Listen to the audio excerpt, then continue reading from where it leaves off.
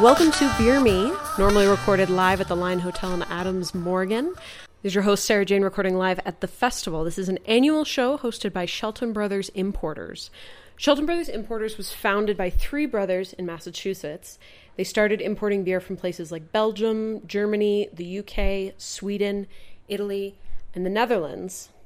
They started this festival in 2012 in Massachusetts, but they have moved the location every year ever since. For example, last year was in Atlanta. This year it is in Denver. Part of the reason for having the festival in Denver this year is that Shelton Brothers is opening its own operation in Colorado. The festival is taking place at the Denver Rock Drill and will host 100 breweries, including mead and cider producers. Not only is the beer list impressive, but typically the brewers and the owners are present for the event. In the words of Shelton Brothers Imports, you'd have to spend months and countless dollars for a chance to meet this many world-class brewers. I got a chance to speak with a couple today. Please enjoy. Kicking it off with Jamie from Fine Ales. There was no good beer around in Argyll at all. There was virtually nothing. Almost impossible to find a beer you actually wanted to drink.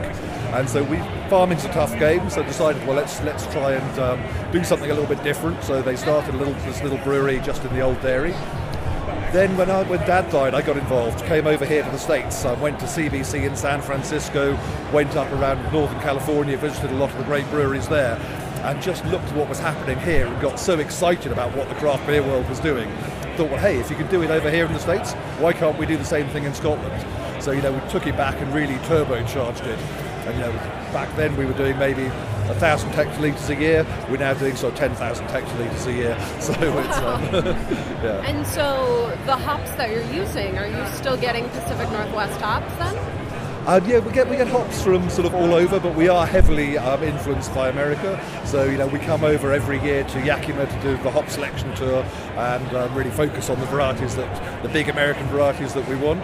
We do use some European hops for the more subtle flavours that we sometimes want in some of our beers. And then we love New Zealand hops as well. We work a lot with Nelson Sauvin from New Zealand. We love that hop too. So, right now the UK has been going through this really beautiful boom in craft beer. Yeah. But, years ago when you started kind of changing tradition, yeah. You have this brewing tradition is solid. And so when you kind of tried to mix it up, what was the response to that? Yeah, so I think it's been really good. So I think the first thing is, the UK's got quite a deep beer culture, always has had, beer's always been quite central to how people go out of a night. So that's been really good for the industry. And we never had the clear-cut distinction between macro and craft that you have here. So, we've always had, the really big guys like AB InBev, but then we've had these big old Victorian breweries as well, family-owned breweries, been going for ages, but own big pub estates and maybe we're doing some indifferent beers, sometimes still are, sometimes I'm actually making some really good beers as well. So it's a very varied beer scene. I think we were lucky. In Scotland, the beer scene was actually, I think, in many ways worse than it was in England. And so consumers were a little bit more hungry for something different. So as soon as we came out with sort of modern takes on traditional British beers, the Scottish consumers were really up for it. So that's really worked well. But, when I started 10 years ago, it was all really about real ales. Even at that stage, Brewdog was still basically producing for cask. They just began their switch into keg.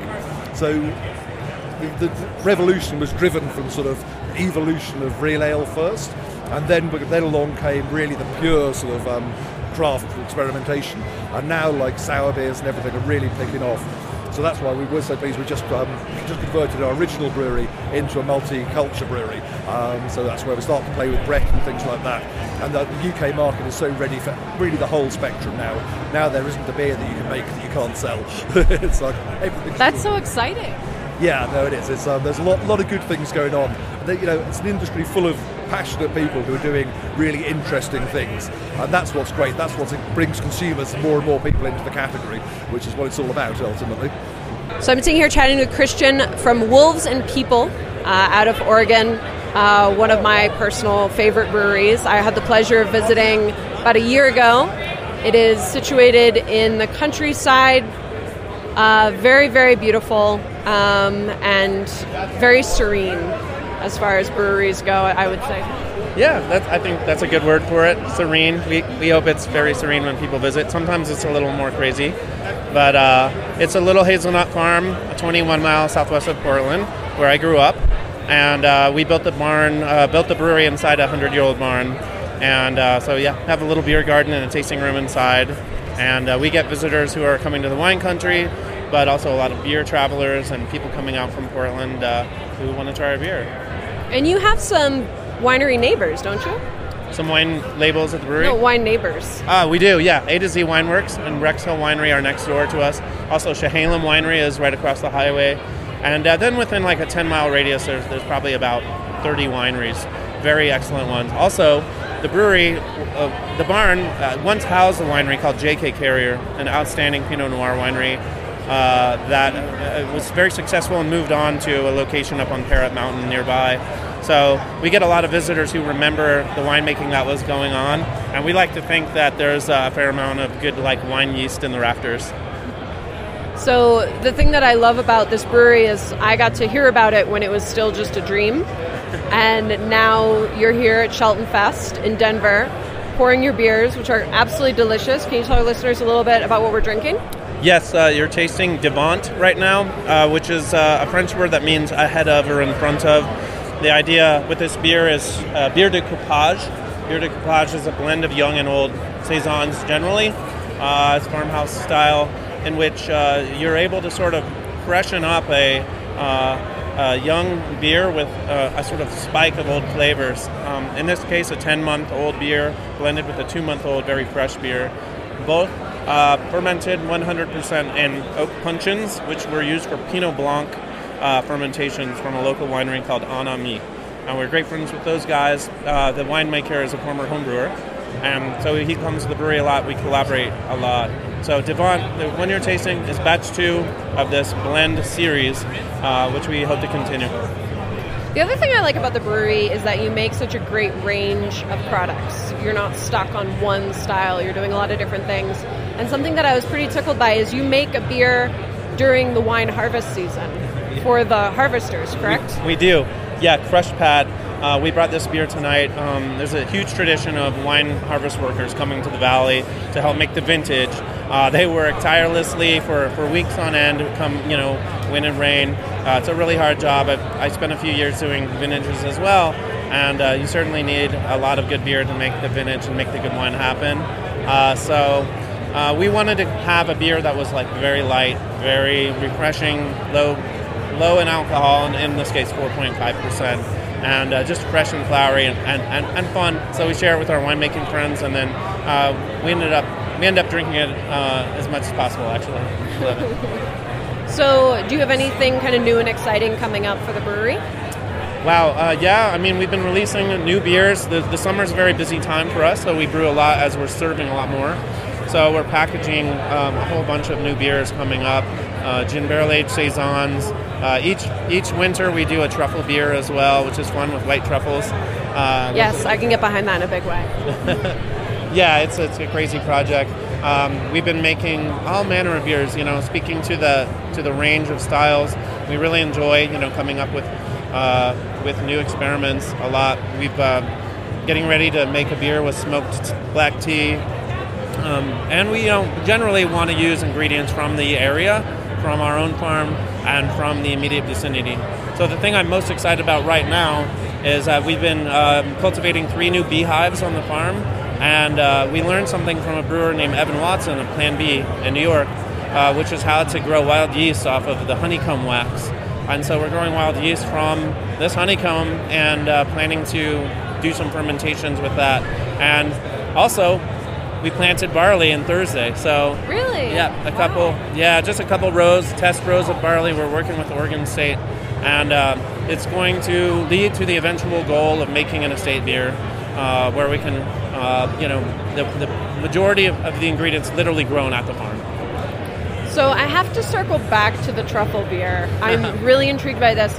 I know that each kind of produce item that you integrate into a beer reacts differently, and you have to kind of work with it in a different way. What are some maybe modifications or special things that you've had to do to accommodate truffles? Yeah, it was a mystery to know how to incorporate them. There have been a handful of truffle beers made, and frankly, none. I think people would agree it's a very difficult thing to harness in beer. It's also a very dear ingredient, very precious. So we're lucky to be able to get whole white truffles from the Oregon Truffle Festival, which is a really cool group that brings in truffle hunters and cultivators, truffle dogs, and expert chefs from around the world for a few weeks every winter. So working with one of their founding scientists and mycologists behind the Truffle Festival, we came up with this idea together to infuse hazelnuts, which are fatty. Of course, truffle is very faint and not necessarily so faint, but strong aromas tend to bind well with fatty acids like butter or hazelnuts. So one day just had the aha moment of like, wait, we can age hazelnuts with ripe white truffles as they ripen and off gas, and then age the beer on the hazelnuts. So the first experiment worked well enough for us to bring it back now. That'll be year 4 this year. So I'm sitting here chatting with JF from Dieu du Ciel in Montreal, Canada. It's great to meet you. Hey, nice to meet you. So what are you pouring today? Today, we have our big classic, our Imperial Coffee Stout, the Péché Mortel. We have the bourbon version, which we're doing on way smaller scale than the regular one. So that's what's for the VIP session mostly. And we also have, it's an oak-aged raspberry sour wheat ale. So we age it in Bretted barrel for over a year. And then we blend it with a Belgian blonde that's been also aged in oak barrel. And so you have some oaky bread character. It's not as fruit forward as some of my other fruit beer. That's what's really on the fruit side. This one is a bit lower on the fruit characters, but it's the bread. This is leave more place for the bread and the oak character.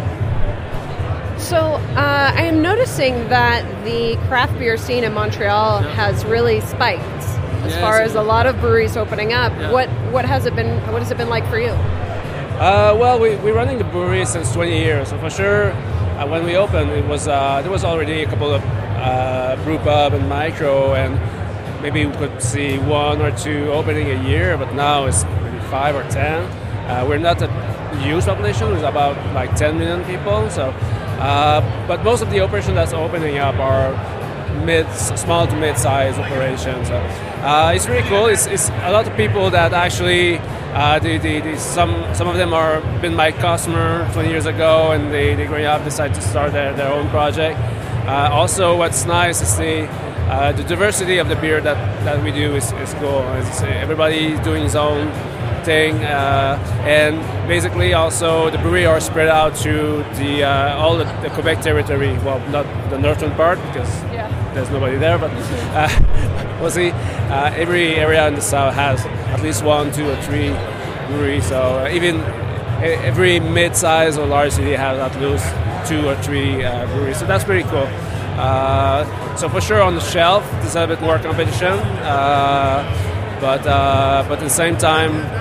The more brewery there's running their show, the more we talk about beer, so the more the people are going to get involved in craft beer instead of the major beer. So that's pretty cool. So it's really quite similar from what I see when I travel in the US.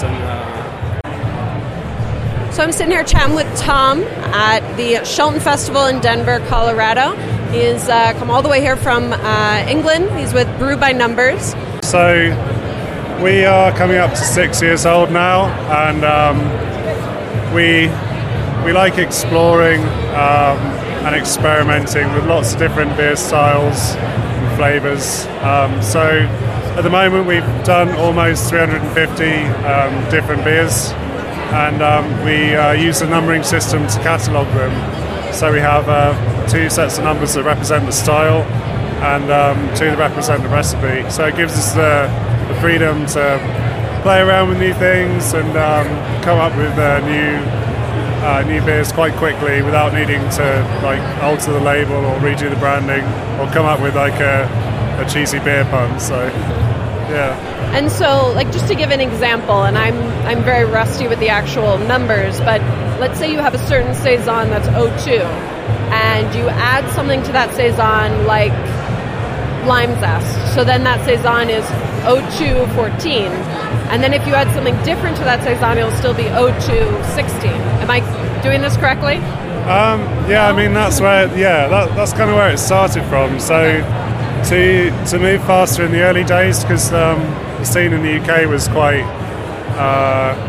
very young when we started, and especially for, Belgium influenced beers. So what we'd do is we'd take a batch of Saison and we'd brew it, and then we'd split the batch into different parts, and we'd do different processing to it. So it might be a different yeast, it might be adding, I don't know, cucumber or just something a bit wacky.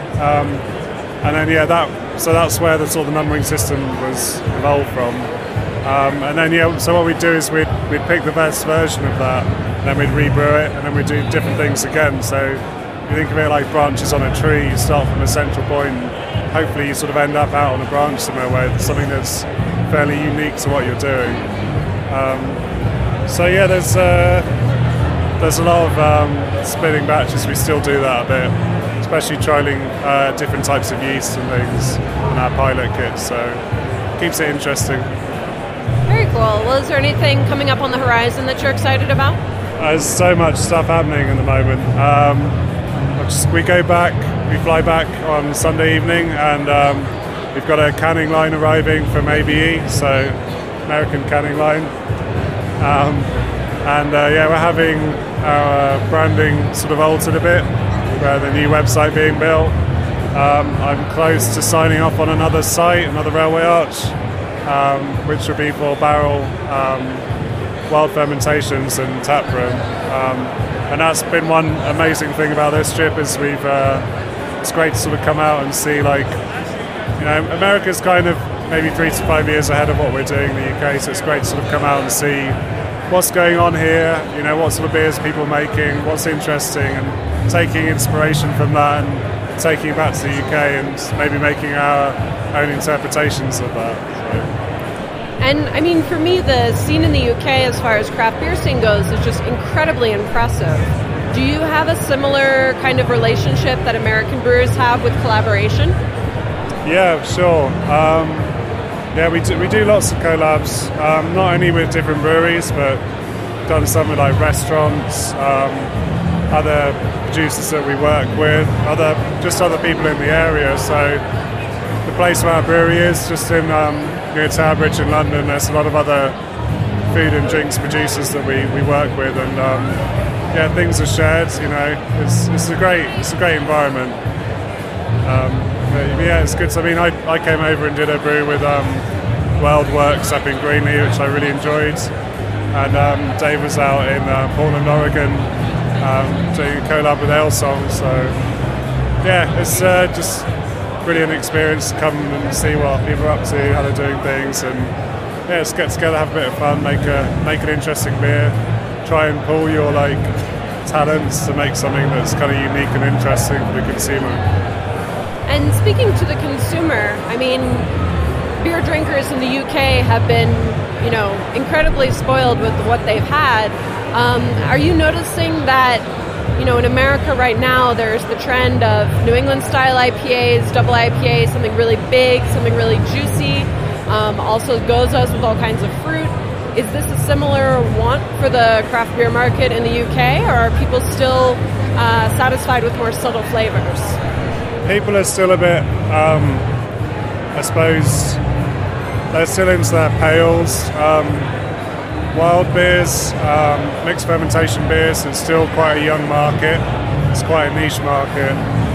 There's some real strong cultural differences. It's definitely more of a pursuit of bigger beers, richer beers here. In the UK, we tend to make things that are slightly lighter, working on beers being this Belgian term, beers being digestible, being quite light, not too much sugar. It's a bit different, a bit of a different drinking culture. People in the UK love going to places to drink beer, but they generally don't go and buy slabs of beer to take away with them. So it is a bit different. I'm not sure if it will end up like this, It's definitely like a real enthusiasm for beer in America. I've not really seen anywhere else. So, especially for some of the New England styles and things, you know. We go big or we go home. That's it. Yeah, exactly. Chatting with Ashley from the 2 Meter Tall Company. Well, I'll tell you what, we'll do this one here with Tasmanian Wild Ale, which we've just landed with the Shelton Brothers, who are distributing it, as I'm learning, all over America. So we've landed some kegs and bottles now. If I was to pick one ale, it'd be this, the Tasmanian Wild Ale. And it's just what the Europeans would have referred to as bière de table, just a drinking beer. The major difference is that because it's a product of farm growing and wild fermentation, it probably doesn't taste like most of the beers you've had. This is beer with acidity. You may have heard of the term probiotics because it's been fermented with all sorts of yeast and wild yeast and bacteria. I don't think I'm allowed to say this by law, but it's probably got some health benefits for you. Very good for digestion and just a really good thing to eat with food. And let's face it, you shouldn't be drinking unless you're eating. Do you know what I mean? Yeah. They're one and the same thing. So it's all about eating well and drinking well, and that's where, for me, wild fermentation is so important, because it is really good. It's not about getting drunk. It's about drinking lovely flavoured beverages with the food, and it all works well, and then you can go back to work. So are you using a cool ship? I was just actually talking about that with Jean from Cancion. No, I don't. I just work in a specific way with open fermenters and open lid tanks and Venturis and oak barrels, so I have no problems. I've got my brewery is in an old shearing shed, so there's holes in the wall. The air is coming in all over time, so no. Okay. That idea of cool ships is very much of the lambic tradition in Belgium. Yes. And we couldn't be further away from the lambic tradition in Belgium and Tasmania, so I feel no need to follow that at all. We're just doing our own thing. Good. No, I like that a lot. Tasmanian farmhouse ales, nothing to do with Belgium. Is that's the official catchphrase? Well, people say, what style do you make? And I say, well, we don't make a style of beer, we make a beer on our farm. And I suppose that ends up being a style, because you can only make our beer on our farm. True. If a neighbour makes the same thing, then basically, and do you know what? Beer will get to that place, because the wine, I come from the wine world, and people travel around the world visiting farms and farmers who are growing grapes and making a beverage, and it's really exciting. Too much beer is made in factories. Beer is the original alcoholic beverage. So I suppose what we're doing, whilst it might be new in modern markets, is probably the oldest occupation, or one of the oldest occupations on the world. It's just farming and drinking and eating and living well. Oh, it sounds delightful. Fantastic. Well, thank you so much. I appreciate it. Thank you for having me in Denver. Hi, I'm Thilo Jenichen from Ritterguts Gose from Germany. Gose is a style that has been sweeping the U.S., but this is the original one, correct? Yes, right. This is nowadays the oldest Gose brand in the world. It's from 1824, but the Gose style is much older. It's nearly 1,000 years old, and maybe the oldest German Gose style. So I actually want to talk a little bit about the bottle, the traditional bottle that the beer Bottle comes shape, in. Yeah, so the bottle is very bulbous on the bottom and then has a very thin, long neck. Why is that? Yes, this was common in Leipzig until the World War II, and the Gose was sent from the brewery to the Gose pubs. We had 80 Gose pubs in Leipzig in wooden barrels. And there they bottled it in these typical Gose bottles. The reason is the yeast collected in the long neck and closed the bottle. The bottles were not closed. Only the yeast closed these bottles. Okay. Yeah. And you have, of course, you make the classic style, but you also experiment a little bit, yes? Yes. For all the years that the brewery existed, we had only the original Gose, and once a year there was a Märzen Gose. And we developed some new beers. In 2016 we started with a Gose Bock. The name is Bärentöter, that means bear slayer. A strong name for strong beer, has 6.6%. And from this year we have a new one, Urgose Märzen. And this should be a new creation or variation of the old Märzen Gose. And at the end of the year we will come with another new beer, a more hoppy beer, with bergamot, peel and so on. And the base is always barley wheat, coriander salt, and then we add some other malts, different salts. Here we use the smoked salt, for instance, and a special spice. And so we will have next year 5 different beers. Okay. Yeah. So what are you pouring today? Today the original for sure, the Bärentöter Gose Bock and the new Urgose Märzen. Okay, nice. Yeah. Well, thank you so much. I appreciate it. Yes, thank you. Talking with Sebastian Sauer of Freigeist Beer Culture. Coming from such a strict brewing tradition, what inspired you to kind of experiment? I was lucky enough to, through coincidences, kind of discovering the diversity of special beers rather early. So I was like, was 17, was just like, I'm very close to the border triangle, as I said. So it's just like, okay, Germany, growing up, knowing all of these classic German styles, or some of them already starting discovering was like legal drinking age is 16. So like 1 year, I'm like, oh hey, taste this, taste that, and it's like all rather similar, especially in that area. And so some of the travels went like, okay, going to Belgium was like complete different beers, Netherlands, complete different beers. So it was just like exciting to experience all of that. And then also going to beer festivals and then meeting a lot of international people, Americans coming over, bringing Great Divide, Yeti, Scandinavian people bringing a lot of different beers over. And it was just like, wow, that's like totally different. And that was just like kind of the trigger for me to start thinking about beer in a different way. And then obviously kind of like involving or introducing a German view, a German perspective on brewing, like a lot of tradition-based beers, but just with a modern twist a lot of times. Okay. And you've done hundreds of collaborations, I would say, at this point. Yeah, it's quite a few. Do you have any coming up that you're particularly excited about? Yeah, I was brewing recently with like 2 brewing projects from Germany, good friends. We made a truffle beer, which I'm curious how that will turn out. And we made a banana Weizenbock with a Russian brewery. So that's pretty interesting. It's like banana overkill, like Weizenbock, estery, banana flavors, and then real banana. So, and this is in Russia? No, in Germany. In Germany, okay. I gotcha. Yeah. But so you've traveled and brewed all over the world. And you've seen the beer world kind of morph and change in different countries. Is there a particular country right now that you think people should make more of an effort to explore their beer scene? Maybe one that's a little overlooked? I think there's like in a general perspective, it's just like there's so much influence in the whole world from the US.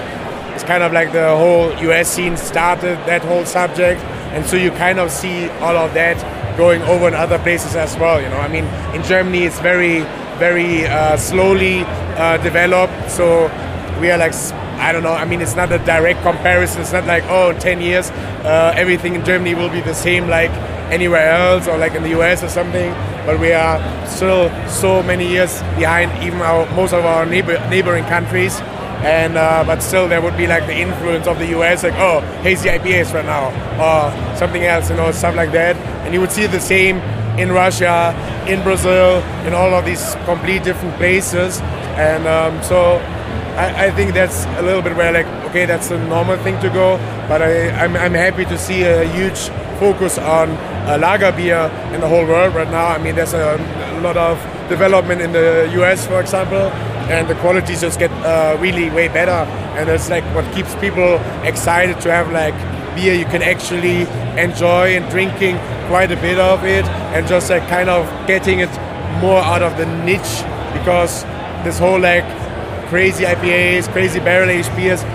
It's just like for a small amount of people actually, and there's others like we can actually introduce way more people to just like a better quality beer. Well, thank you so much. You're very welcome. So I'm sitting here chatting with Joel of Shelton Brothers. Shelton Brothers is launching has launched a pretty exciting new endeavor, Insider Tours. Joel, you want to tell us a little bit about what that is?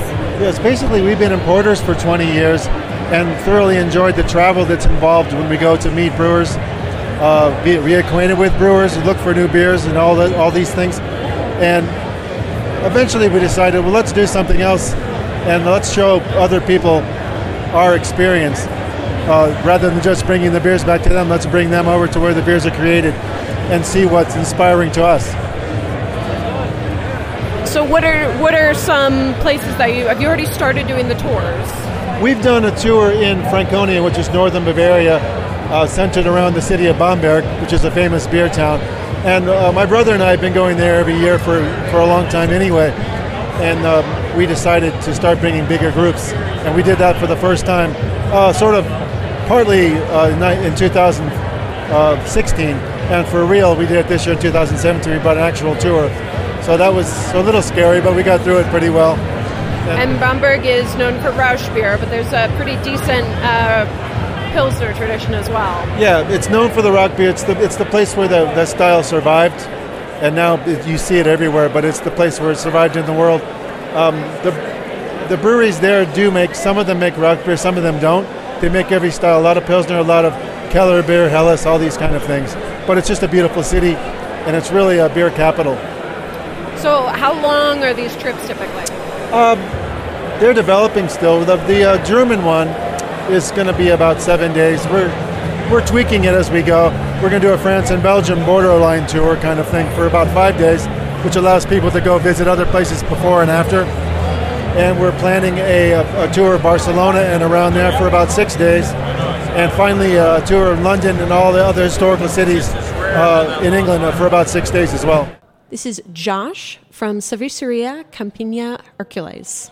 It's been great to see the scene grow. Right now we're still at the stage where you see like everybody that's in the scene, everybody that's in working for a brewery or distributor or beer bar. No one's rich, so everyone's in it for the right reasons. It hasn't grown up or blown up yet, so it's kind of like if you meet someone, like they're not just like trying to find some money and start their own brewery really quick and make a few $100 million. No, it's a much slower and much more organic thing right now. I would equate it to like going back in a time machine like 15, 20 years, and that's the type of people you're going to meet. Not saying there's still not awesome people in the U.S. because there is, but yeah, it's been diluted a little bit there too. I would say the average Mexican craft beer fan is kind of new to it still learning a lot. They're still like figuring out what they are, trying to find their identity. But I think, man, it's going to be a force to reckon with here in the next coming years. And what are some trends that you're seeing as far as the craft beer scene? Are you kind of embracing what's popular locally, or are you embracing more what's popular in the U.S.? I think most Mexican breweries and beer fans in Mexico are really, they do really look to the U.S. They really look to Europe for inspiration or for kind of like ideas. But also, like as people become more experienced, like you said, you're starting to see these kind of like organic styles that come out. Like, hey, you know, like for instance, we do a lot of work with like local raw corn, and we take like any raw materials we can find locally, and we try to use them. I think you're seeing a lot more of that happen, like as opposed to like, hey, let's just make like a New England IPA every time. Like people are trying to find their own identity in Mexico, which I think is really cool. You have a lot of U.S. breweries taking ideas from the Mexican culture, from Mexican culinary culture, and obviously all the Mexican lager craze that's gone on.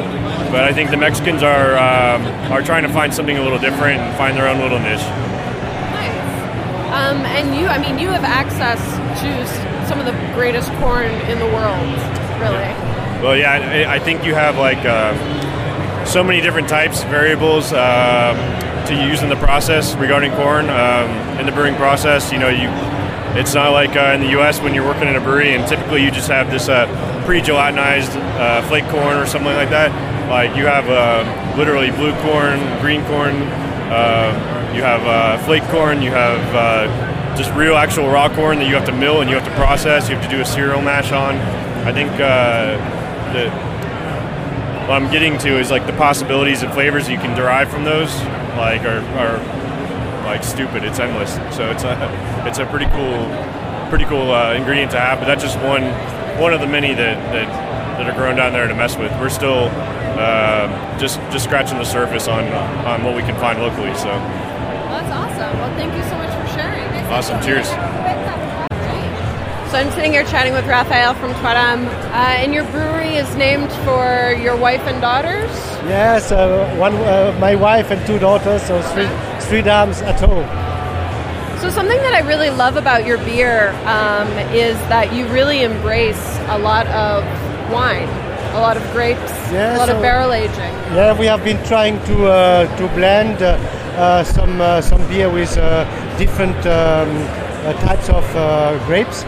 We have used Chasselas, which is the original Swiss type of grapes, and this gives a very dry white wine we use to pair with fondue or with cheese specialties, and this works really well with the beer. So I have this. It's called the Fiancé because it's a kind of a marriage between the grapes and the barley and the wheat.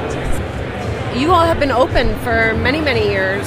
So I've started myself as a home brewer back in 2001, and then I scaled up with a small brewing equipment for a few years, and I started then professionally in 2008, and then with sours in 2009, 2010. And how have you seen the craft beer scene morph a little bit in Switzerland? Yes, of course. Since the beginning, there were only a few breweries, and most of the Swiss-speaking breweries, they were doing German-type beers. I think we were one of the first we were interested in English-inspired, North American-inspired beers. So we introduced the IPA, the Pale Ales, and all the stouts to the Swiss market. And then, in the meantime, now when you look at the picture of all the breweries, so most of them, they actually make this kind of beer. These are the beer that have become very popular in Switzerland. Locally, people are not accustomed to drink beer with food. So we have done some special evenings to try to pair, food and beer. I think here in America, people are much more educated using drinking beer with food. So I'm chatting here with Nino from Duranc out of Belgium. We are located like half an hour from Ghent, 1 hour from Brussels.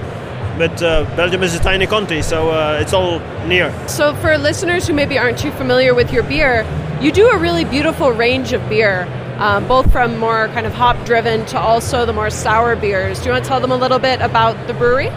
The brewery has been founded by 2 guys who just like bitter beers, and we were seeing all these bitter beers disappearing in the 80s, and that's why we started the brewery, because we wanted to bring back the bitterness in the beer.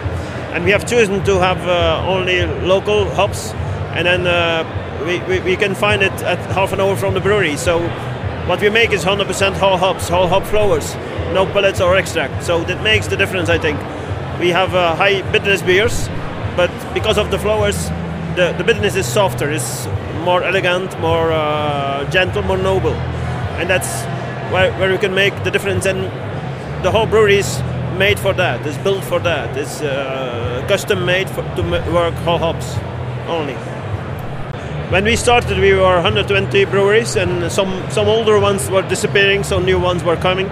But it was like 5 breweries in a year, new and all disappearing. Now, suddenly in 5 years, we came from 120 to 250 breweries, and then 250 guys that make beer in another brewery. So that's like 500 breweries that on this small market with only 10, 11 million people. You've had an opportunity to try some of the beers here and try some beers around in the U.S. Are there particular styles that you've tried in the U.S. that you don't see quite as often in Belgium that you really enjoy?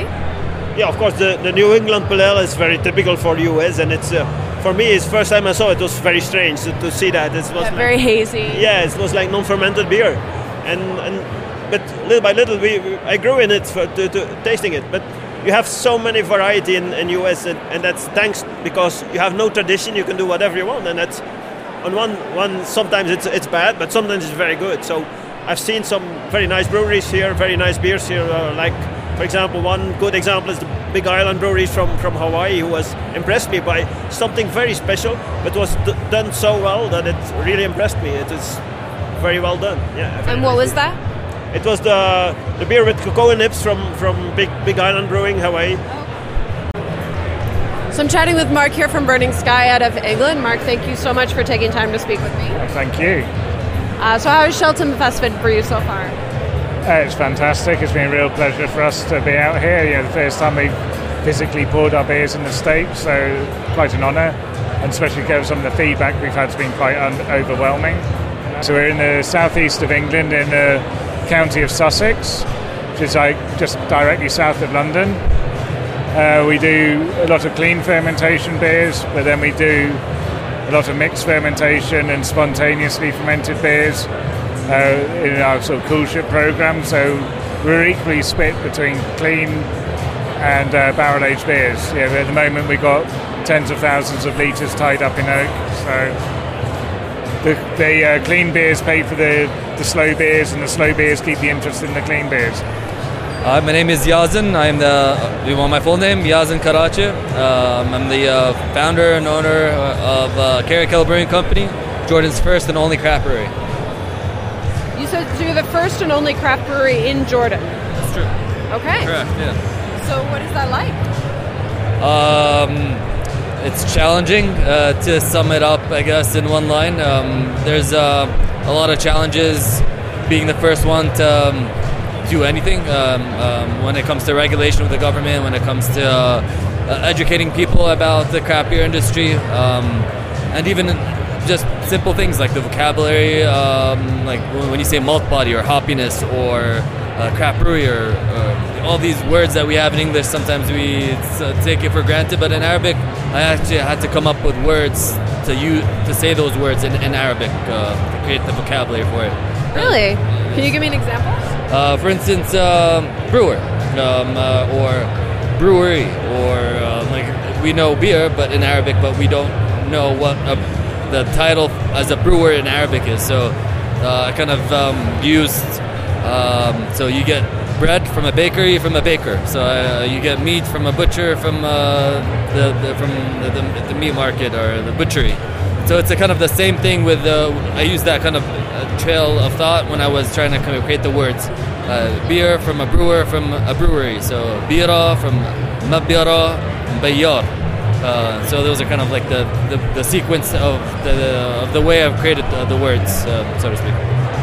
All right, that is very challenging. I mean, vocabulary is one thing, but then there's like importing raw ingredients, for instance. Hops in Arabic is hashishat al-dinar. So when we bring in hops to the country, the narcotics agency goes and takes it and confiscates it for 2 months and then gives it back to us. And so there are a lot of challenging things that we continue to get, and like the regulation in the country is more oriented to mass production, big breweries. For instance, with taxation, they ask us how much water do you add prior to packaging. We're like, we don't practice high gravity brewing, we're a craft brewery. And so there are a lot of challenges that we face, and some more annoying than others, but it's part of the adventure. And at this point I'm kind of like just numb to it, and I'm more happy about the things that we have created in the last few years. When I go out to bars in Jordan now, I see millennials, which are 70% of the population in Jordan, talk about, have you tried the blonde? Have you tried the ESB? And have you tried their IPA? They're saying